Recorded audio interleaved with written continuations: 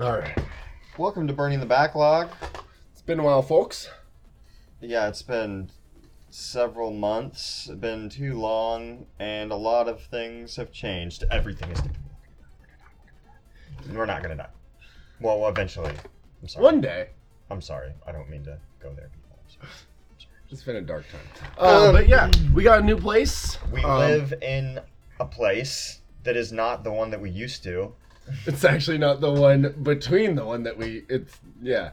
Well, we actually moved a couple times since you yeah, last saw well, us. we lived with family/friends, and then now we live in an apartment. So, yeah, that's cool. And we have a green screen too. That's why you can't see anything. Ta-da.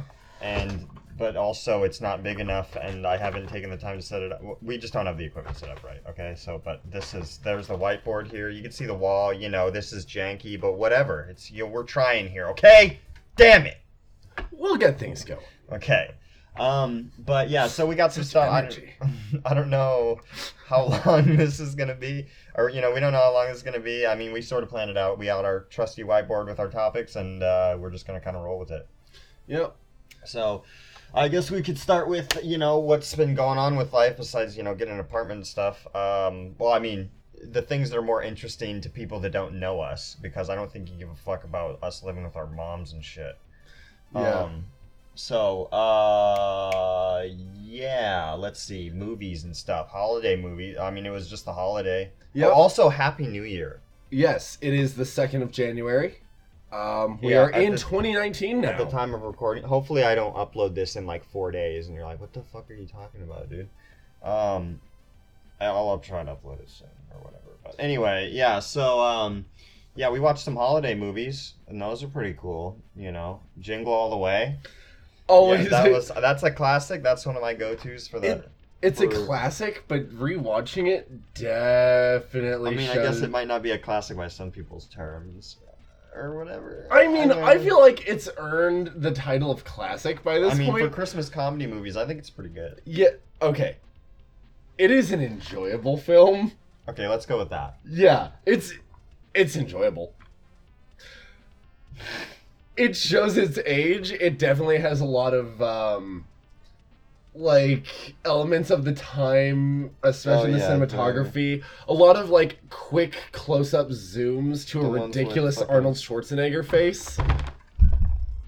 Yeah, there's a lot of that happening. the light on his eyes in the bed where it's just like... Yes.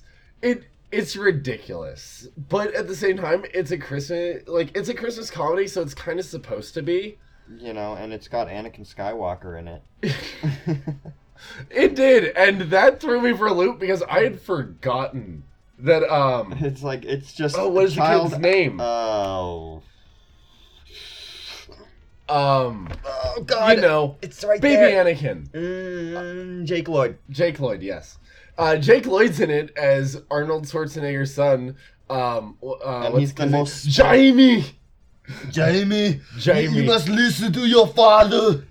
Yeah, there's a lot of that. Kid is like the most entitled little prick. Just like, we have to do it, Dad. Yeah, Although, at the same time, it's kind of like his dad seems like he works a lot, and it's like he is kind of being neglected. That kid is totally neglected. But at the same time, he's still kind of entitled. Richard, I think his character's name is like really kind of a dick. They don't show much of him being being a straight up dick, but you can tell from the first 5 minutes and bits throughout the movie, when Christmas is around and whatnot, he's an ass. He delayed going to his son's karate thing till the last second, and then when he did, he was driving on the shoulder. He was just like, dumbasses. Yeah. And it's just like, he's a dick. It's like he's just trying to get to his son's thing, so it's like, he's trying to be a good dad, but it's like, that's a dick move. Yeah. You don't just drive on the shoulder. You just don't get to do that and not be a dick. Yeah. Sinbad's in that movie. Yeah. That's a thing about that movie. What is the thing about that movie? I still think my favorite scene, besides the bomb one, and we're gonna get to that. We're getting to that. The fucking when they're in the when when they're in the diner, It's just like, here's to you, Dad, and it's just Jake Lloyd. Yeah, because Sinbad's just a sad alcoholic through the entire movie.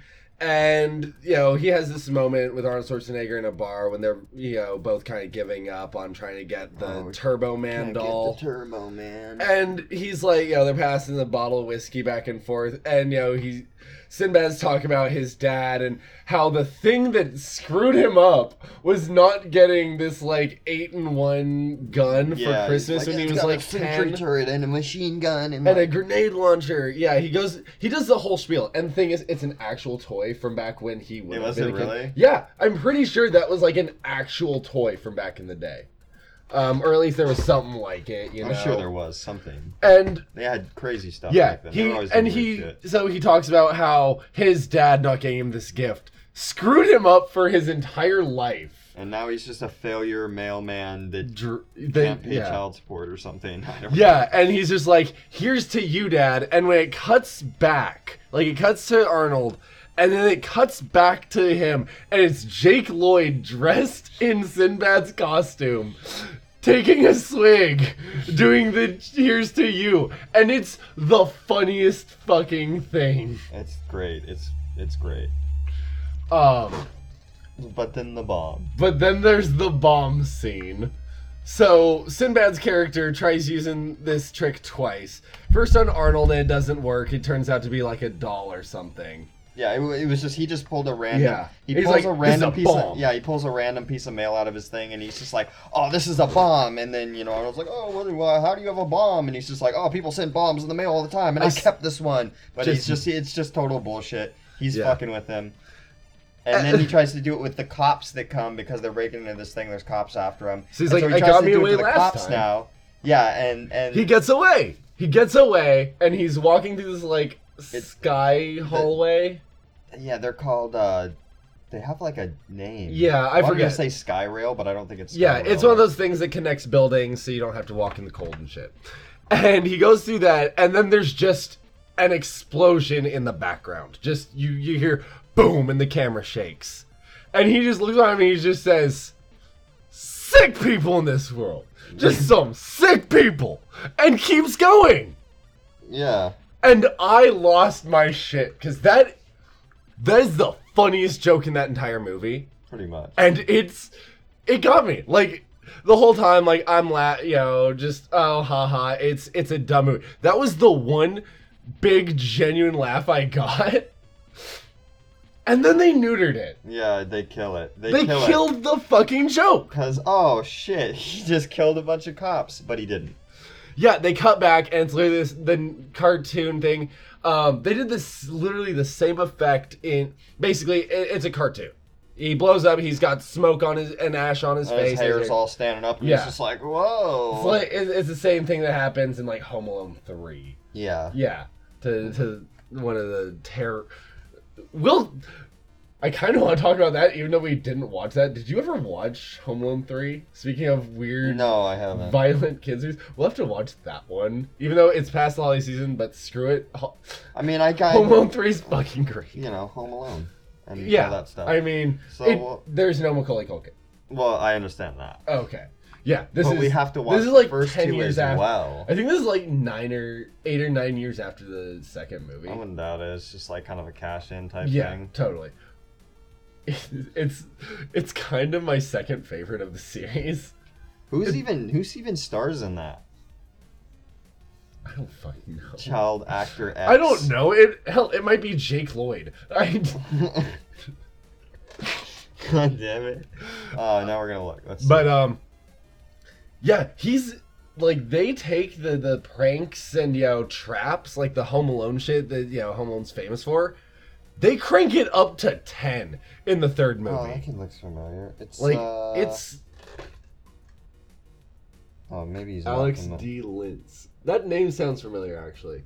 There's a Home Alone 4 from 2002. Oh god, it looks bad. Yeah, I've never seen the fourth one. There's the one from 2012. All right. We're not gonna get into those right now. We're derailing. But in one of our upcomings, we're gonna do a section on the Home Alone series because we will. I feel like we need to. But yeah, so we watched Jingle All the Way, a couple other Christmas movies. Yeah, okay, so Jingle All the Way, it's cool. That's good. Probably one of my favorites that we watched. Yeah, just the ending scene is crazy. He's in the fucking... They had to have a giant set piece. You know, but... So that movie's great. But then we also watched... What the fuck is it called? Deck the Halls. Deck the Halls with Danny DeVito. And Matthew Broderick. Oh, that's a weird matchup. Like, can we agree on that? That's a weird matchup. Like, I don't know. Anybody's weird with Danny DeVito, but Danny DeVito just does his Danny DeVito thing. I don't know. Danny DeVito, Arnold Schwarzenegger movie, twins. I've heard of that. I've never seen it. They play fucking twins. I've heard of that, but I've never seen it. All right, but again, we'll just add that to the list of movies we need to watch. Of course, you know, anything with Danny DeVito or Arnold. Two of our favorites. But yeah, that movie was, I don't know, I think it didn't turn out being too bad. No, it had its dumb moments. Again, it showed its age. It came out in 2006, which was 10 years after Jingle All the Way, which I found interesting just because we watched them back to back. And it was actually really interesting to see what had changed in Christmas comedies and what remained in the span of 10 years. Yeah. They got raunchier. Yeah, that's for sure. Oh, and also it was funny because we watched them in both, just another observation kind of similar to that. Something that didn't change, I felt like, because we watched them in HD, the way that the camera and like the everything looked was like the same. Yeah. It was weird. It was like they were like, it wasn't like you could take like different, like, if you took any like undefining clips from them, you couldn't really tell that they were from a different, like, one was filmed 10 years earlier than the other one. You know what I mean? Yeah, I can at least like say if you took like a certain set piece or something, it's not just like this was 10 years before this. Outside of vehicles and fashion. Yeah. Yeah, but it's like, I mean, I guess that's more or less just the beauty. Fashion. That's the beauty of film being able to be restored, because film doesn't have resolution, so it can just be turned into HD. Yeah. True. I don't know if we were watching an HD remaster or something. You know? Oh no, I mean they weren't remasters, but I mean they were like rips from like Blu-ray version or something. Oh, okay, yeah. You know. That does make sense. But yeah, so that was a really interesting one. I don't know if I would actually say it was as enjoyable. It had a few more slow moments in it where, and when I say slow, I don't just mean like, you know, a quiet moment of character thing, just the movie just kind of came to a halt for like 5 minutes. Yeah. It wasn't too bad though. I mean, no. It was like, I don't know. Yeah, it was enjoyable and it not particularly memorable at all, but enjoyable for the holiday season. I kind of ended up siding with the person I think you're not supposed to exactly side. Like, that's the thing. I don't know. They do kind of leave it open because I don't know if you're supposed to side with Danny DeVito or Matthew Broderick. They're both kind of shown to be assholes. Yeah. Like, different points. But I would say more often than not, Danny DeVito's right. Yeah, and I feel like, and he's like really trying to... He's the one who's like... Yeah, he just ends up being more likable, I feel like. Yeah. Like, and Matthew Broderick's just like trying to like, oh, I must uphold my family tradition. He's a Christmas Nazi. He's a Christmas Nazi. And Danny DeVito's just like, fuck it, I'm just going for this. Yeah, and I think maybe that's just, I just like his character because of that. Yeah. Like, yeah, I'm into that. Yeah, that's cool. Yeah, he's never actively trying to get in Matthew Broderick's way, but Matthew Broderick is basically just trying everything to sabotage. Yeah, and that's like the whole thing DeVito. too. Is like the whole movie. It's like even, he's being the Christmas Nazi, and he's just like being like he's out to get me. And it's like, and then Danny DeVito's just like, hey, what up, buddy? I'm the Christmas guy. Yeah. And then you know, Danny DeVito's character's like, just like, you can have Halloween. The whole movie, he's just like, oh yeah, let's be friends. And then he's just like, I hate you. You're ruining my life. Yeah, I mean, okay, he did steal power from him, which big dick move, especially when your entire goal is to light up your house to be seen from space. Yeah. But, you know. Sure, but he was like, genuinely nice. And honestly, by the time he did really that, showed any malice towards him. And by the point he did that, he was already on the slippery slope to madness. Yeah. Because that is another thing. His character is losing it. Like, they don't focus on that fact. If you're actually paying attention to his character, he is a very sad, hurt man. And he is kind of, like, his whole Christmas stunt is a cry for help. And I mean, it ended up working, but it was a cry for help. He was kind of going insane there. He pawned, like, a Price's Family heirloom for this. He's like, well, cutting down trees in his yard, just like, but it made sense. I can't block the light. He's trying to make something of his life. He feels incomplete, and he's going to extremes, but that's probably been going on for a long time. And for that reason, it's like, oh, this movie actually has like a decent message going on. Yeah, I would say of the two, it probably had the better message. Yeah, that's for sure. I'm not really sure what the message of Jingle All the Way was. Yeah, it's like I'm thinking, it's like the message of Jingle All the Way was ends up just like make as much money as you can at the box office. Well, it's just like at the end, I just feel like it ends up just being some super generic, like non-genuine message, really. Like, maybe not. No, it's not genuine. It's really not.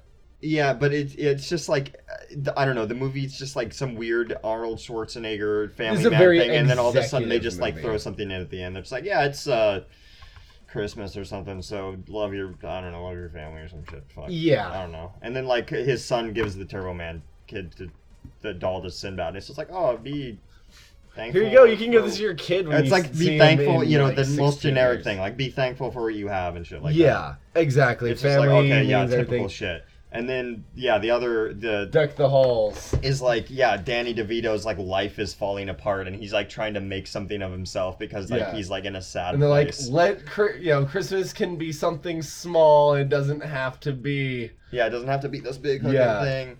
But so that's pretty good. Yeah. But we also nice slice of mid-2000s comedy. And then we also watched Bad Santa.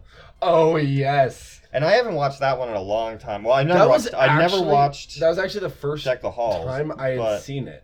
Was it? Yeah, I had actually never seen it. I didn't actually get to the end. I've seen that movie several times. But I enjoyed the first half immensely. Yeah, I mean, I don't have a whole ton to say about it. I just I think it's great. Like rewatching it. That role was made for Billy. I mean, it totally was. Yeah. I mean, I don't know if he had any part in writing it, but he was totally like that was him. Yeah. It's just like that movie's just like, oh, that's Billy Bob Thornton if he wasn't an actor. Yeah. Basically, and like I said, I don't have a whole lot to say about it besides or just you like if you I lost think your it's will to live. Yeah, pretty much. Like him sitting there. I'm getting real derailed in what I was gonna say. Well, basically, just that it's a good movie. Watch it. It held up better than I thought, and it was actually pretty funny, and it ended up like having like somewhat of a decent message, I guess. I mean, I guess you didn't see the end, but like it did. It ends up like I just rewatching it. I was like, oh, this is actually like a better movie than I remember. Like, not that I thought it was bad. Unofficially adopting Merman or. Sort of, yeah, because like the girl that he was banging in the movie like ends up like staying with him because he gets arrested at the end, but then like all the charges and everything get like pushed onto like the midget guy, and like then he ends up becoming like a counselor or something for like aggressive cops or something because they like shoot him. Okay. Because like the kid asks for a like a pink elephant or something, and he like goes and he gets the pink elephant, but then the cops are after them, like they're catching on because like that's while they're robbing the place, and then he's like running from them, and when he drives to the house and they're like chasing him and then he's like running up to the door and they like blast him like 8 times, and he's just like on the ground crawling to the door like bleeding out, and then like and then it was like a thing where they were like, oh, like all the charges got pushed on the other guy. And then, like, you shouldn't have shot him. And it's like, he becomes, like I said, he becomes like a counselor, and he goes around and like teaches cops like not to violently yeah, it was like, I don't know, it's like cop sensitivity training or something, I don't know, but it's like like the end of the movie is like it shows like, oh, the kid's getting taken care of by the lady, and and then Billy Bob Thornton's character is like, just like, he's like, yeah, I'm in the hospital, I'll be out soon, and then I haven't seen the second one, so I don't know after that, but yeah, it's pretty funny. Just Billy Bob Thornton sitting there like eating in the food court, and people are like, oh, hey, Santa, and he's just like, can't you see him on my fucking break?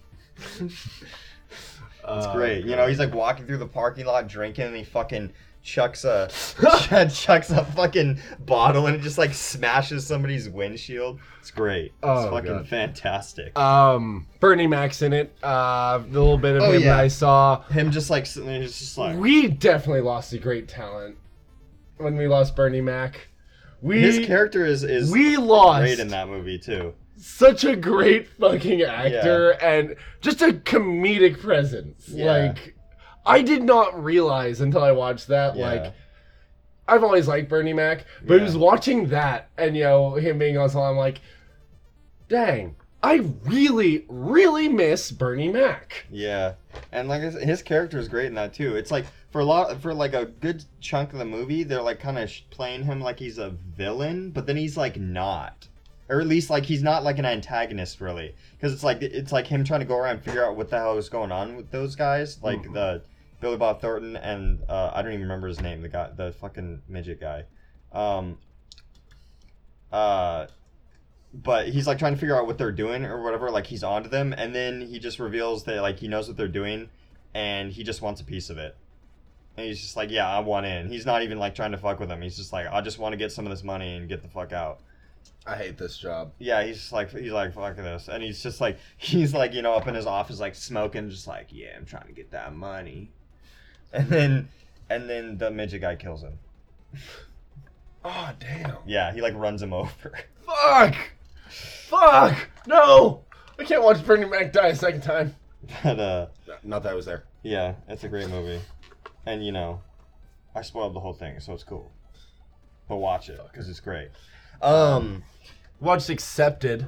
Yeah, we watched that like a while ago. We found, you know, a Goodwill run. So we like early to do 2000s comedy movies. That's one we watched recently. One of the things we like to do is we go to Goodwill. There's one like right down the street. You could just stop right there. Just like that's the thing we like to do is go to Goodwill. Well, yes, but one of the great things about Goodwill is old random 2000s movies or older, you know. Well, everyone, you know, they're you know, they grow up, they're like, I bought this on Blu-ray. I have Amazon Prime now, you know, they throw it to Goodwill, grandma dies, throw it to Goodwill, you know. Yeah, grandma's copy of Accepted. Whatever. Dude, you know, there's... I know, I'm just... Yeah. But, so you can buy 4 DVDs for $10. And we'll go there. Usually I don't walk out without buying 4 DVDs. Yeah. And one of the ones is Accepted, which I don't think I ever saw like fully unedited because I think I mostly watched it on Comedy Central. And when they would air it never late at night. And so yeah, but you know, it's one of what's his name's first movies. Jonah Hill. Yes. He's not a huge character in it. Yeah, he's not. I mean, he's definitely secondary. Yeah. But that was a really good movie. I thoroughly enjoyed that. I had forgotten how good it was. Yeah, it's just like, yeah, it seems like, especially like watching the beginning and stuff, or I mean, I guess really just the whole movie. The whole movie plays like an extended trailer. Like the way the cuts and the music are, it feels like a trailer. But then it's not that bad because like it's actually ends up being pretty funny and has like a really good message, actually. Yeah, one that more films need to have, and yeah, it's one that I think aligns with both of our views. It's a college movie. One of the things is like it looks like it's just gonna be an American Pie wannabe. People pooping on each other and doing dumb things. And what it is basically, you know, this kid, he's smart, you know, but he's an underachiever. He likes, you know, pull pranks and, you know, he you know, underhanded, does, you know, whatnot to get around things, you know. Yeah. And, you know, he always finds a way to talk himself out of a situation. Well, he doesn't get accepted to any colleges because he, you know, kind of screwed around. And so... And his father finds that unacceptable. Yeah, his dad is militantly pro-college, like, he's just like, if you don't go to college, you're a fucking failure, and your life's gonna suck, and you're a piece of shit. Yeah, that's pretty much. I have no son level he's shit. Just like, I will disown you, and get out of here. Yeah, so he sets up a little scheme with Jonah Hill. Yeah, and they open their own bullshit college. Yeah, they find like a random abandoned building on a college campus. An old asylum. Yeah, on a college campus, and they just like make a fake website that literally just like has a page on it where you like click enroll and it gives you an accepted notice. Mm-hmm. And they like sent him out a letter or something or whatever, and it's like, oh, now just send $40,000 to like this address, and then. Actually, it wasn't even that crazy. It was like $10,000. Oh, actually, I think that's what it was. Yeah, it was like $10,000 for tuition. It was like $10,000, and then they like found this old asylum, and they like put a sign up on it and like remodeled it and everything to make it like a campus. Yeah, and they accidentally sent out actual acceptance letters, and then basically word got out. Yeah, word got out about the like, oh, there's this college that people can easily get into, and like all of a sudden this fake college that wasn't supposed to be anything, like they were literally just gonna like go hang out or whatever and blow all their parents' money. Like a bunch of kids end up showing up, and they have like a pile of checks from all their parents. They're all clearing, and they're like, oh god, and then they're like, guys, we don't have a real college. But then they just kind of start improvising the whole college. And they're like, oh, they just like go off this like philosophy, like, oh, we don't just teach you things that you should learn. We teach you what you want to learn. Yeah. And we teach it like in really hands-on ways. And like students are the teachers and stuff like that. Yeah, there's no faculty. It's all like student teachers. And they have one of my favorite parts of the movie, the giant whiteboard. I mean, we have a love for whiteboards, as is. Yeah. Yeah, they have a giant whiteboard on a wall, and then they literally just had everybody, like, the whole... Every student writes what they want. Yeah, what they wanted, like, what they wanted to learn, or whatever. And that becomes a class. Just, like, whatever you want. People are, like, skateboarding, or fucking, you know... People are just, like, boobs, you know, or it's whatever. Like, you start a class... You start a class by writing what you want to do, and doing it, and if someone else wants to do it, they just join you while you're doing it. Yeah, exactly. Like, one guy starts doing cooking, and he's like, oh, I like to cook, and he just, like, becomes, like, a master chef. Yeah, he didn't even realize. He just fucking was, fucking around, and holy shit, I'm great at this. Yeah, and then they had, like, a walking class, but it was just, like, they would walk around, but then they would, like, talk about things and, like, philosophy of life and stuff. Yeah. And they had another class that was, like, same kind of shit, like yoga or something. Or basically, nothing. Relaxation. Yeah, it was just, like, and they would just, like, focus on relaxing. Kind of a thing, and just like, or whatever. Or they helping like, the overly, you know, the ADHD dude. Yeah, like help like this ADHD kid like calm down and stuff. They had like skateboarding class, and they're just like skateboarding. But then they're like, yeah, we learn about. I mean, physics. They kind of stretch it, but they, you know, but it's like it makes sense. They're just like, yeah, we kind of get like, you know, this stuff. Yeah, and they actually do kind of explain, you know, physics, and you hear them like talking about, you know, why the skateboard shit's doing. It's like just they're really quick jokes. Yeah, and it's like when they're going through that part of the movie, because you know those things are really in the background, but it really does help the movie flesh itself out. Yeah, and make you like kind of realize that maybe there's something more here. Yeah, and of course, then it, you know, turns into your... it goes exactly where you would think it would go. There's another college that wants that ground and whatnot, and they want these, you know... Oh my, these ruffians! you know, gone and whatnot. And it goes where it is, and they have to fight for accreditation and whatnot. But really, the movie's just fun to watch the characters interact with each other. Like, all the characters have great... Would you like to see my wiener? Ask me about my wiener! There we go. I fucked it up. But yeah. That one. Jonah Hill in a wiener costume. Ask me about my wiener! Yeah, fucking aggressively chasing people, tackling them, yelling about his wiener. Yeah, it's...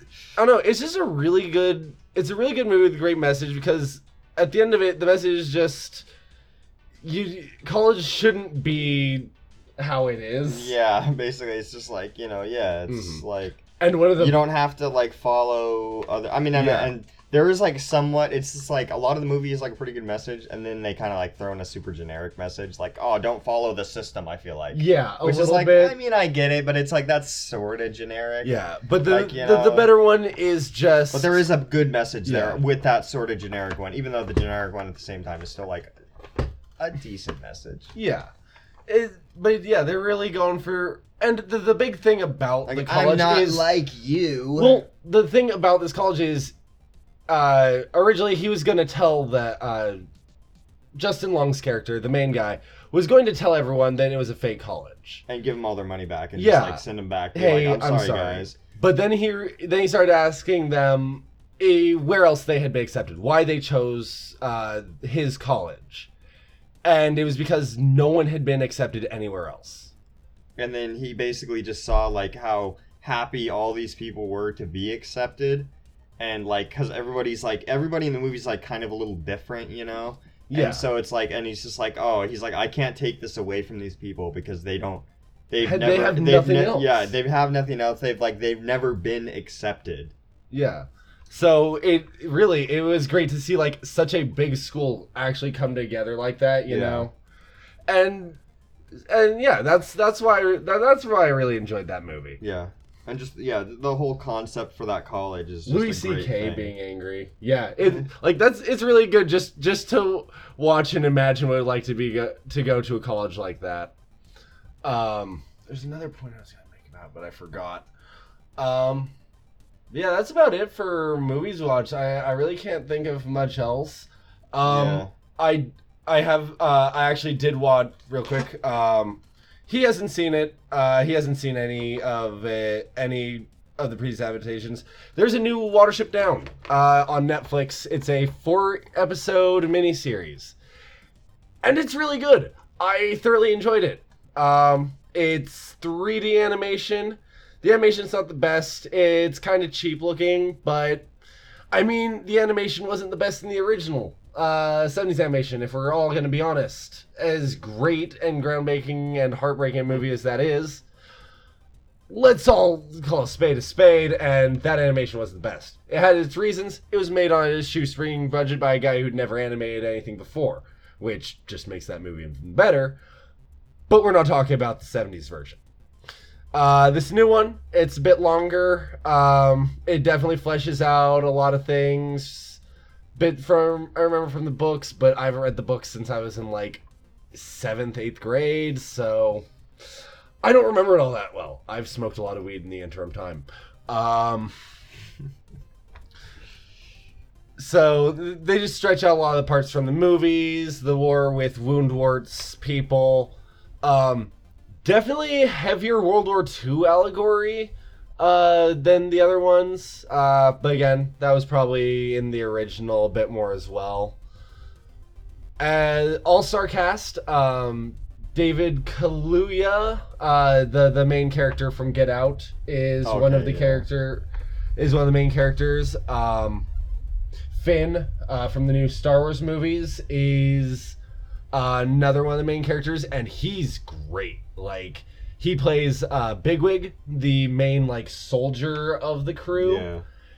And he's a really good voice actor, because like you can still tell it's his voice, but he's adding a lot of bass into it. Like, he doesn't sound like Finn from Star Wars while still being his voice. Yeah. He's really deepens it, and it works so well. He's very intimidating, even as a rabbit. Yes. It's got Professor X from the newer series, not Patrick Stewart. The young Professor X. McAvoy. That's his name. Nicholas Hoult, who you might know him from the first season of Skins, or he was Nux in Fury Road. He plays Fiverr, the main rabbit, who can see the future. Mm-hmm. It's just a really good adaptation. I would definitely watch it if you can get past the less than stellar 3D animation.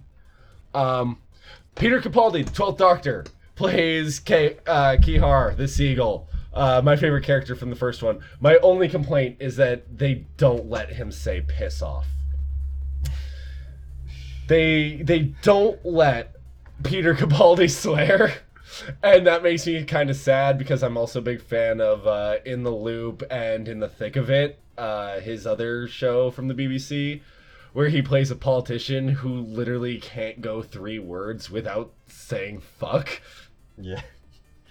Yeah, show me the clip. Yes. Let me pop a Johnny Little Bonnet on your purview and ram it up the shitter with a lubricated horse cock. Sorry, Mom, if you're watching that, but I am quoting a movie.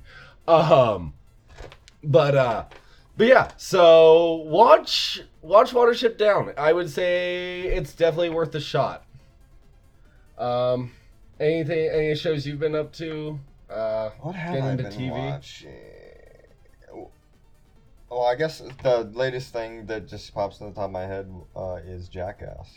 We were watching Jackass. I just had a hankering for some Jackass the past week or so. And so I've almost watched the entire series, the 3 seasons. It's kind of crazy that the show wasn't, I mean, I guess it makes sense, but it's kind of crazy, like, the show wasn't on for that long.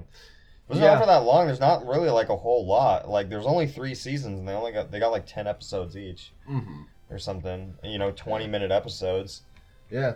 But the impact, 30-something episodes, the impact they left an impact. Yeah, that impact is deep.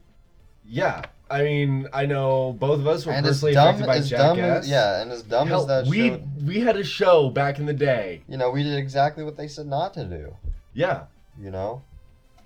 We had a show back in the day, Jackass Junior. I grabbed Dad's camera and we fucking went out into the alleyway in the back and fucking threw ourselves in shopping carts and shit. Yeah. Definitely riding bikes off of shitty ramps. Yeah. Just it was bad and cringeworthy, and it was bad and we feel bad. Yeah. We'll probably show you people sometime, if we ever maybe if we feel shameless. Yeah. Maybe. If you guys want us to, again, let us know in the comments if you want to see some cringe. Yeah, if you want to see us when we're like 10 years old. Yeah. Like, riding and acting badly because we were pussies and didn't actually hurt ourselves. Yeah. There were a few times that maybe a little bit, but nothing Jackass level. But yeah, like it had its impact. Like, it did have kids out running around in shopping carts. At least two. And I'm sure more because, that shows it's influential. And it's great. And it's, like, weird, like, how... It's, like... It's almost like the Trailer Park Boys thing where it's, like, it's so dumb. Timeless? No, it's dumb, but it's smart. Yeah. And it's like, these dudes just like, running into things and walking around and being dumbasses. It is a lot smarter than people give it credit for. And it's like, but the way just like the cutting is and just like the shots and like the way that it's put together and everything is really well done. Yeah, I would say like they had some very good, very inspired, just people who loved film behind the cameras. Like, people who really, like, as much as the Jackass crew loved doing stunts and adrenaline junkie shit and just, putting together these elaborate stunts and everything. Stunts and pranks and shit. The people behind the camera loved setting up beautiful shots and finding the best way to record a bunch of idiots be idiots. Yeah, and it's great for that. Yeah. It's great for that. And the editing. Just overall, the editing and the music. The editing has its own sense of humor. Yeah. Because, like you were telling me, there's like a 10-second clip between, two stunt segments. Because they always have like their main stunts, and then they'll do like a couple of just like random really quick things. Like fucking, they'll just have like Ryan running around like naked in the street, like splashing in puddles. Or there was one where it was literally just, they were filming a pig, like, walking around and they were focusing on its ball sack because it was massive. And that was it. It was just, and it was like a 15-second clip, and that's all it was just this interspliced between two of their larger prank segments. Yeah. And it's like, I don't know. That's fucking great. I actually, and I don't know, some people might take issue with this. I know Modessa said she wasn't sure exactly how she felt about that, but I would say that they might have perfected physical humor. The Three Stooges definitely set the template for most of, slapstick. For most of slapstick.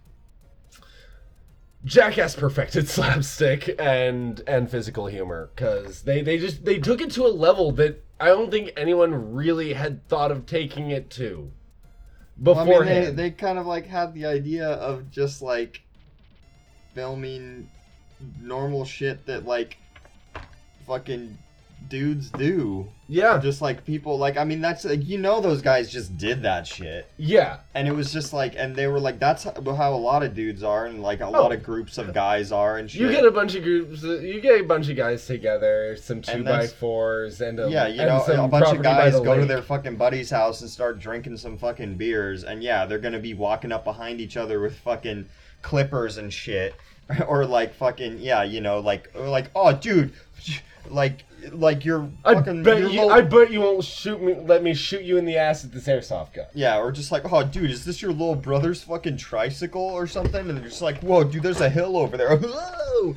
But then they actually fucking were like, hey, maybe we should like film this because this shit's hella funny. Yeah, and then they just let it snowball. Yeah, and then it was just like, it's like goes beyond them just filming these stunts. It's just like it's the editing and the way it's put together and everything, and just their personalities and everything just kind of comes together. Something I love about it is they all do seem like friends, and it's just great to see a bunch of assholes like that just enjoying each other's time, and it's just like doing whatever they just seem like they're enjoying being friends with each other, and I really like and that. It's like, even if like they're doing stuff that seems like it's mean and shit, but then it's like they're all cool with it. You can totally tell, and there's even bits where it's like someone actually gets hurt, you see them like running, like you can actually see worry in them. It's like, oh shit. Yeah, someone goes too far, you actually see them feel bad. But then they're still all gonna laugh and shit. You know, Johnny's gonna stand there behind Steve-O when they pierce his ass cheeks and just be like, ha ha ha! But, they're giving each other hugs off screen. Yeah.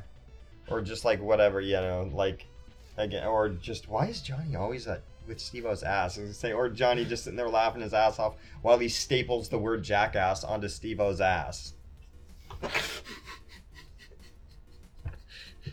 Oh god, those ones are hard to watch, just like... Steve-O does some... I got a thing about, things going into skin. Yeah, like I said, but Steve-O's a crazy motherfucker. Yeah, true. I mean, Yep. Yeah. That... Oh. Yeah, that's a scene I always have to skip. Right. So yeah, that's about it Jackass for our Jackass shit. Lit. Yeah. But yeah, so, I mean, beyond... we don't need to talk about... I mean, oh shit, we have been talking for a while. We thought this was going to be a short episode. We were wrong. We'll come back to games. Let's just go into the deaths, because I think that's important. Yeah. Stan Lee is no longer with us. Yeah. We did mean to talk about this. Not psyched. Yeah. We meant to talk about this a little... get these out a little earlier when they're a bit more timely, but yeah. The passing of Stan Lee. We have to talk about it. Yeah. Regardless. Definitely, I mean, we all knew it was going to come one day, but at the same time, it still felt like it never would have, it would never happen, He would just... Yeah, it was just like... continuously get older. Yeah, until the end of time. He was going to be one of those guys that just lived to be like 110 or something. Yeah. It's just like he's going to live forever. He's fucking Stan Lee. He is the superhero. He's Stan the man. Yeah, pretty much.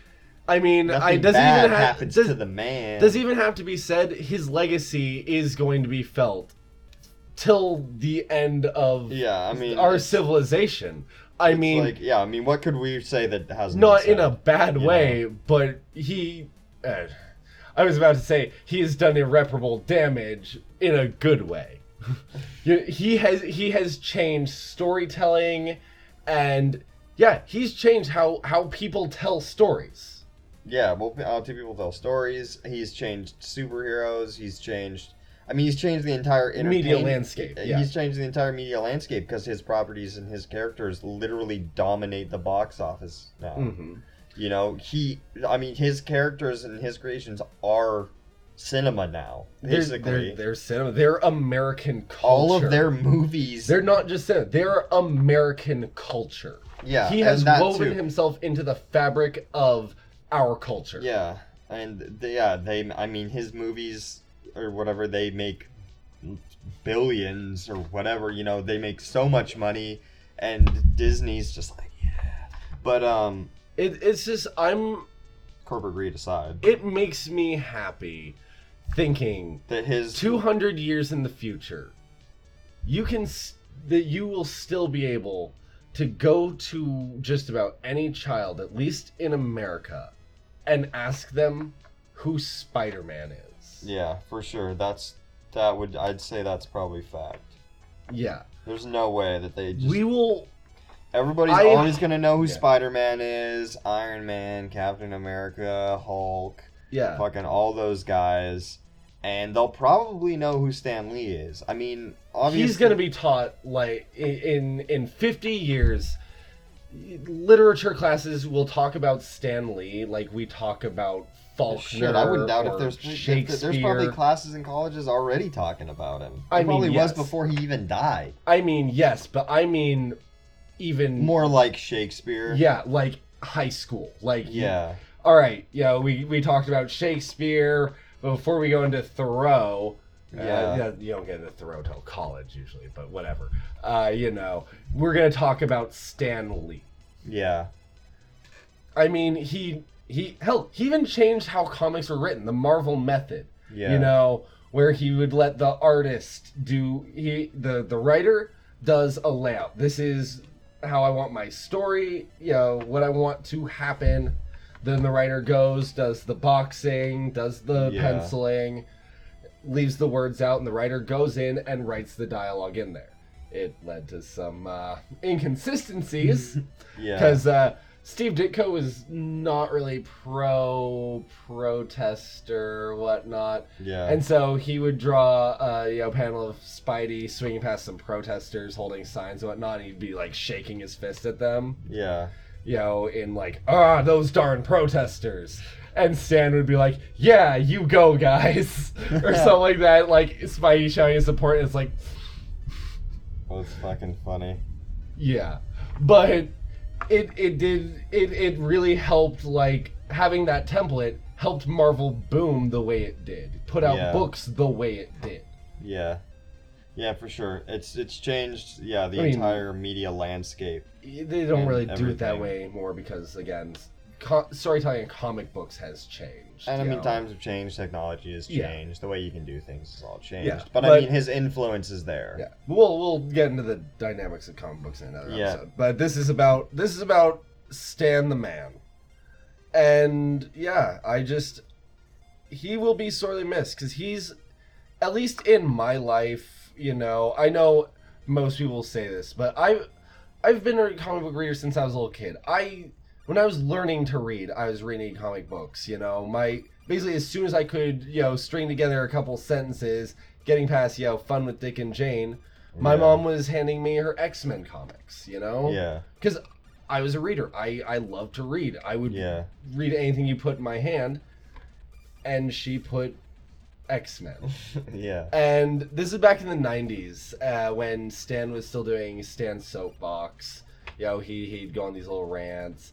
Or there'd be like little cartoons with him in them. And I just always remember, like, he'd show up in these books and pages, and it was like he was talking to you, a little bit. Yeah. And he was just part of the comics, even though he wasn't in the story, he was in the ad spaces. Mm-hmm. He was still always there, Stan Lee in some way has been part of my life. Yeah. And so his part absence of all of our lives. His absolute in this culture. He was unabashed about just about loving things. But nerd culture in general, he was the biggest cheerleader for comic books when comic books were not, when there was the stigma, when everyone, back in the 50s, after Seduction of the Innocent and Frederick Wertham, he debated Frederick Wertham, he outspoke against him and the comics. Back in the 70s, he was one of the first to, when he was as an editor, to tell his writers, ignore it, publish it anyway. Mm-hmm. Comics code isn't letting it go through, do it. I don't care, get it out there. Yeah.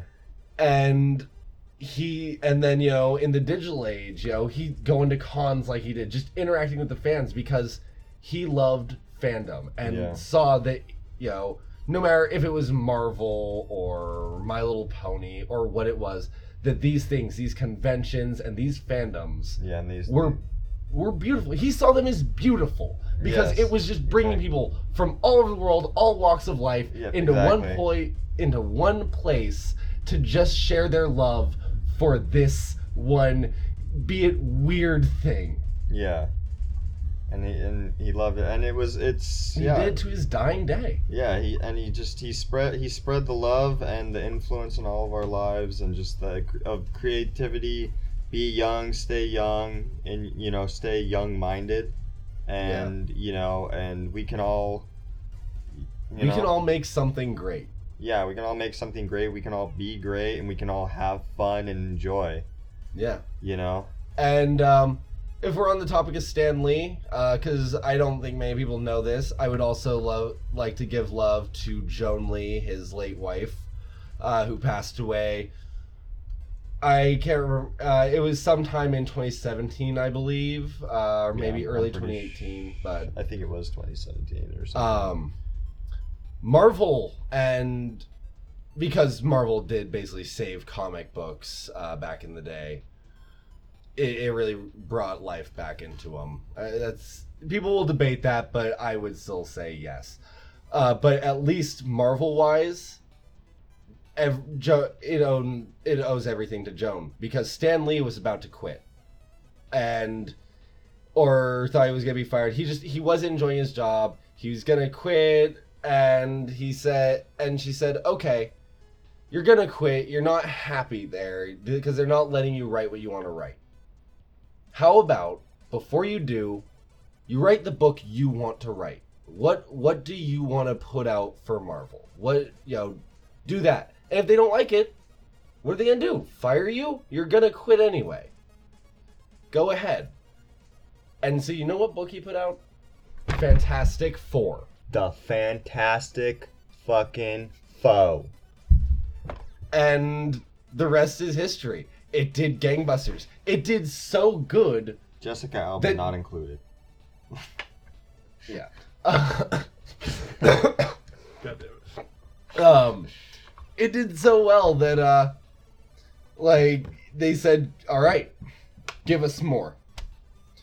I mean, here's did, money. All right, so it wasn't like it sprang out of nowhere. They did ask him, "All right, give us a team superhero book that can, compete with Justice League." Yeah. But other than that, he basically, when Joan said, "Write what you want to write," he was like, "All right, they want a team book." Yeah, boom. That's what I want to do.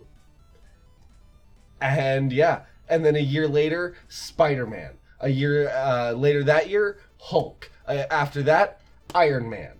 Yeah.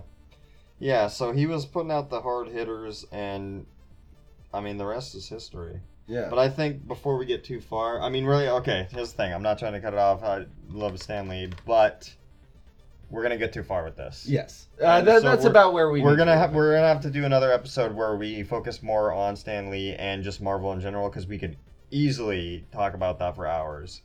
Yeah. So this is something on the board we want to hit anyway, Yeah. so I'll hit it right now before we jump into the next part of this segment.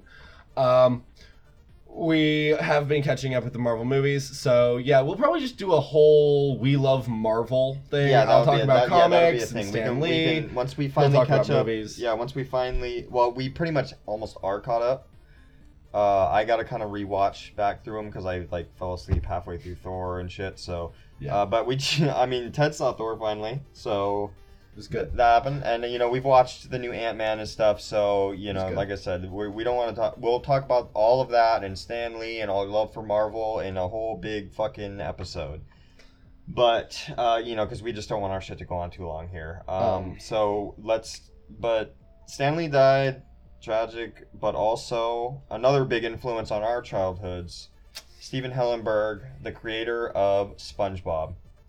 Yeah, that one was difficult. We did a somewhat sudden. He's pretty young. He's only 50. Yeah, but he died of ALS, like a very quick onset of ALS, because I believe he was only diagnosed like a couple of years ago or something like that, and unfortunately it moved fast. Yeah. But yeah, that one was tough. We did do an episode of in on tribute our YouTube of streaming, and we just played Super Sponge. SpongeBob Super Sponge. Oh, that game sucks.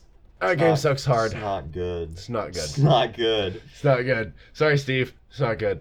But I don't think we can't blame Steve for that. Yeah. But we were just like, we got to do something. We've been talking about playing it, and I had a history with it. Good. I had a long history. He had to come back and he had to try to give it a shot in adulthood, and oh man, it's still bad.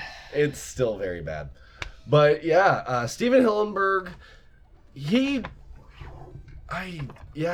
SpongeBob, those first 3 or 4 seasons. Yeah, and that's another SpongeBob. thing is that within the last few months, we rewatched those first few seasons of SpongeBob, especially right after he passed. We and right after we watched that, we watched even more SpongeBob, and it's those first 3-4 seasons especially hold up to a surprising degree. They hold up really well. The humor comes through. It's not dumb kiddie shit. It's good shit. Honestly, I would say it definitely reminiscent of the Animaniacs, Very bit. Much. Very but similar. I would also say even classic Looney Tunes. Oh yeah. Just in the way the animation is. Yeah, it doesn't get so wacky and zany. One of the things that I love is, and I don't know if notice them do it too much anymore, maybe every once in a while, but when a character moves really fast, it gets pulled, they leave the bubbles in their shape. That felt very Looney Tunes. Definitely. The animation, first season episodes. The animation for SpongeBob was great, and those little touches like that were amazing. Were awesome. The snap and elasticity of their characters back then. It wasn't limitless SpongeBob can be now, where it's the stretch had limits and it had snap to it. You know? It felt very fluid but solid at the same time, and just the animation flows well. Writing aside, and even though that was Steve's part. The animation in those first SpongeBob seasons is phenomenal. Yeah, it's great, especially for that time too. Just a kid's animation. Yeah, and it's just the animation. That was great, a lazy age. Yeah, it was the animation was great, and then going beyond that to the writing is just it's crazy how good it is, especially for a show that is supposed to be some of the most subtle jokes I've ever heard. Shit that goes way deeper than what it appears to be. The shit the one where with Squidward, the Squidward moving away, and then he basically becomes depressed, and stuff. Yeah. It's like Squidward goes through depression. You know, like, I mean, obviously they deal with Squidward's depression a lot, but it's like a lot of like really complex emotions, like the one where, you know, you cried him a sweater of tears and you kill him. Yeah. Like, that's one of my favorite jokes. The whole episode is just like an internal conflict with Squidward about like, and like, you know, like feeling bad about, he's just like, I just killed this guy. Yeah. It's like he's just like, I didn't mean to kill him. He's like, I don't, you know, he's just basically like, him dealing with manslaughter. It's like, you know, he coming to terms with his feelings. Like, do I actually hate SpongeBob? I don't think I actually hate him. Not enough to kill him. Yeah, definitely not enough to kill him. And it's just, and then, you know, and he cries. He thinks he kills him, and he fucking breaks down. Oh God. Like, it's crazy, like that kind of shit. It's like, it's just like, wow, but you're a kid and you think that shit's funny, but then it's like, you look at it now and you're like, it is still funny. I guess those things are still like, there. God damn, dude. Those things are still there in the new stuff. It's just they've lost all subtlety. Well, it's they like some hammer other people, shit in and throw it in your face. It's like there's still bits of good SpongeBob like in newer stuff, but it's just like a lot of people observe the newer stuff has just really lost some of the original season's dynamic, where it's not basically SpongeBob was an adult that acted like a child, and now he's just a child. It's Flanderization through and through. Pretty much. The characters start to fold in on themselves. Squidward was an adult, like dealing with adult things, and now he's like just like now he's literally just an angry, cynical stick in the mud. Yeah, where he used to just be, he used to be an adult dealing with adult problems. And who didn't have time for, kitty shit, but then, like, those things would come through and he'd be like, oh, maybe it is, like... There was a thing here, Yeah, like the imagination episode and all that stuff, and like... Although, I don't know if he's using his imagination so much as he lost his goddamn mind. But, sometimes. But we, like... I mean, in that episode. No, yeah, for sure. I think he's having a little too much fun in there. Yeah, no, SpongeBob is I mean, we could probably make a whole episode on SpongeBob alone as well. But his Steven Hillenburg's creative force in that, it was definitely felt in those early seasons, and I think it's definitely felt when he took a step back from it. Yeah, it echoed, and the show was able to retain it for some time. But not for long. Yeah, I mean, definitely not. But it's still... Not when you have such a creative force like that. Not when you have, you lose... Once you lose that, you can try for a while, and you might succeed for a while to keep it up. But you're... Eventually you will run out of your own... You'll run out of their steam, and you'll only have those other people that started writing it, they weren't Steven. So and that's just what it is. I mean, they knew what Steven would probably do, but they weren't Steven. They didn't have what he had. And I mean, what can you say about SpongeBob? It's one of the most influential animated programs in the past fucking 30 or more years, really. I mean, I'd say it's just as impactful as Looney Tunes. Yeah. Really. And I mean, and it's modern, and it's still running. It's been running since, when did it start? 99? 1999. SpongeBob is 20 years old this year. And it's still running. And he still doesn't have his boating license. He still doesn't have his boating license, yeah. But yeah, and I mean, I don't know if the number is still true, but like SpongeBob is so big, or what at least was so big at some point within the recent years, that SpongeBob, like marketing, or not marketing, but like their like merchandise and just like ad revenue and shit like that, SpongeBob made up 5% of Viacom, the company that owns its total income over all of its... Not for Nickelodeon. Yeah, not for Nickelodeon. Of Viacom's profits in general, out of everything that it owns and makes money off of. SpongeBob alone. And that's including Comedy Central, which owns South Park. Yes. Which makes video games that do gangbusters. Yeah, which means, I mean, it's like 5% doesn't sound like a lot, but that when you're talking about one property, not like, not Nickelodeon, SpongeBob alone. That's... especially like for like a multi-million-dollar like a huge media conglomerate like that. Like, you know, Viacom is like, you know, Disney big. Mm-hmm. You know, like it's one of the big media companies. I think we're down to 5 or 6 major media corporations. Yeah, it's one of the big ones. It's one of like the big parent media Disney, companies. Time Warner, Fox. Not even really anymore, because like Disney basically bought all of their stuff. I thought that was just 20th Century Fox. Was it 20th Century? I mean, maybe. I don't know. I could be wrong. I thought they basically just bought everything except for They bought basically everything from Fox except for like the sports and news. Okay. Is what I read. I'm not sure. But yeah, it's basically Disney, Viacom, and Time Warner are like the big 3. Yeah, and then I think there's like some other one. I don't know, is Paramount their own thing? Maybe? No, not really. I don't know. Who cares? Yeah, Disney and like Viacom and them, they're huge. And yeah, like I said, it's like SpongeBob, and that just goes to show like the impact of SpongeBob, you know. And I still love that show. But yeah, so that happened, and like I said, I mean, just like with the Marvel thing, I mean, we could probably talk about SpongeBob all day or something related. I mean, maybe we'll talk about. Well, yeah, and we have, and maybe we'll talk about it, and we'll probably talk about it more because I could talk about SpongeBob all day. Yeah. But so, I guess we can kind of wrap it up, but I do need to say, because I have it up on here and I need to say it before it's too late, or I mean, before it just goes way past it. The Doom 25th anniversary was on the 10th of December. I mean, I guess it's already like weeks past it, but whatever, it's not that far. And I just have to say it because I love Doom. And that's another thing. I mean, I'm sure we'll talk about probably Doom more on another episode, or if we have an episode soon where we talk about video games, because we were going to talk about video games too, but we haven't, and we're not going to probably on this episode really at this point. Yeah, we've been... Besides my quick Doom talk here, which is, I'm not going that in depth. I'm just mentioning that it was Doom's anniversary, and I love Doom. I'll just keep repeating that same phrase, and that's pretty much what's going on. He does in fact love Doom a lot.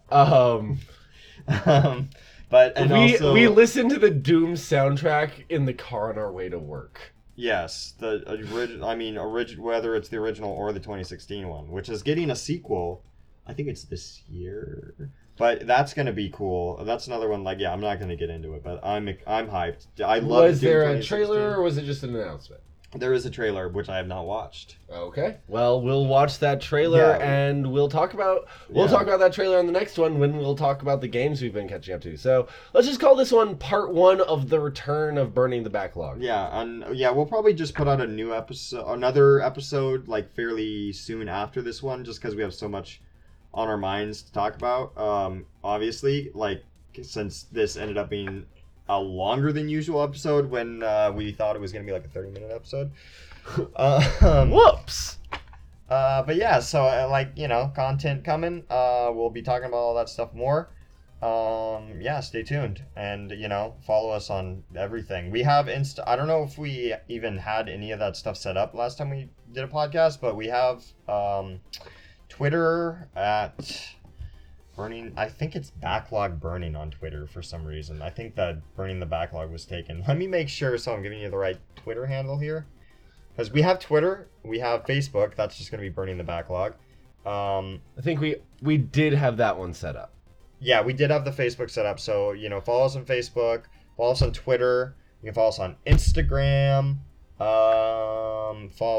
subscribe here on YouTube. And it is, I say here on YouTube because I'm like watching my video feed right now. You could be listening to this on Podbean or something. On YouTube, you can subscribe to us. Yeah, so this is Backlog Burning. All right. At Backlog, that's Twitter. And we're also on many other media platforms. Anywhere you can get podcasts, really. Yeah, Stitcher, Google Podcast, which is also Google Play. We're going to put it all up here. Yeah, there's all those different things. Like, subscribe, comment, follow. Tell us we're pretty. Yeah, do things that make us feel good or don't make us feel good and call us pieces of shit, because then we can do Flame Wars or something. But we're gonna do that. Yeah. Peace out, Girl Scouts.